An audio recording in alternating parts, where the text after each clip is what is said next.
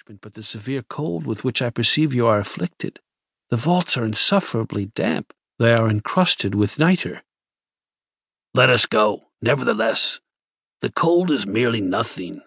Amontillado, you have been imposed upon, and as for Lucchese, he cannot distinguish sherry from Amontillado." Thus speaking, Fortunato possessed himself of my arm. Putting on a mask of black silk and drawing a roquelaire closely about my person, I suffered him to hurry me to my palazzo. There were no attendants at home. They had absconded to make merry in honor of the time. I had told them that I should not return until the morning, and had given them explicit orders not to stir from the house. These orders were sufficient, I well knew, to ensure their immediate disappearance, one and all, as soon as my back was turned.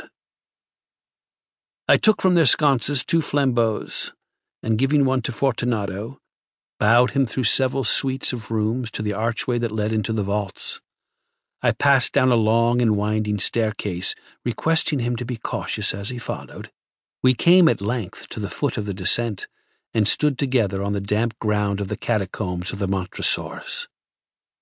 The gait of my friend was unsteady, and the bells upon his cap jingled as he strode. "The pipe," said he. "It is farther on," said I, "but observe the white web-work which gleams from these cavern walls." He turned towards me, and looked into my eyes with 2 filmy orbs that distilled the rheum of intoxication. "Nitre?" he asked at length. "Nitre," I replied. "How long have you had that cough?"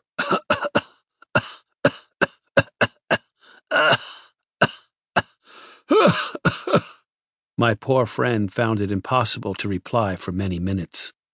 "It is nothing," he said at last. "Come," I said with decision.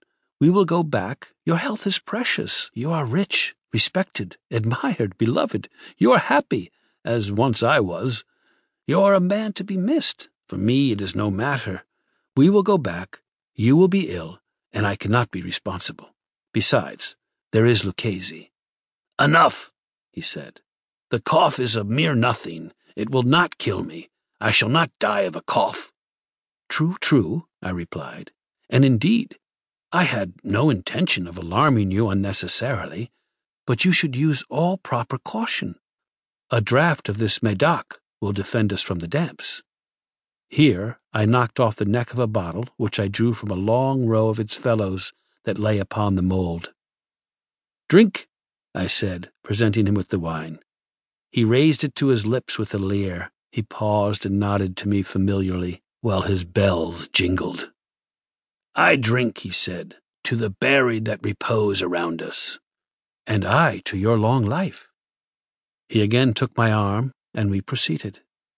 "These vaults," he said, "are extensive." "The Montresors," I replied, "were a great and numerous family." "I forget your arms." "A huge human-foot door, in a field azure. The foot crushes a serpent rampant whose fangs are embedded in the heel." "And the motto?" "Nemo me impune lacessit."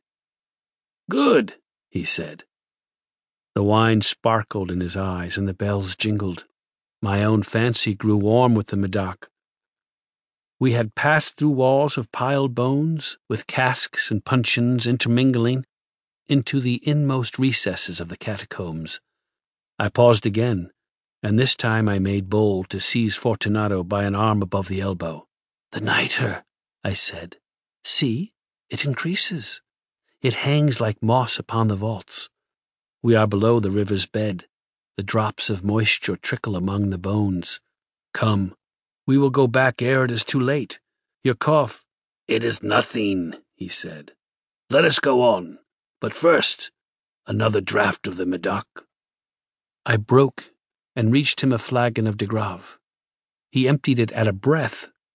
His eyes flashed with a fierce light. He laughed and threw the bottle upwards with a gesticulation I did not understand. I looked at him in surprise. He repeated the movement, a grotesque one. "You do not comprehend?" he said. "Not I," I replied.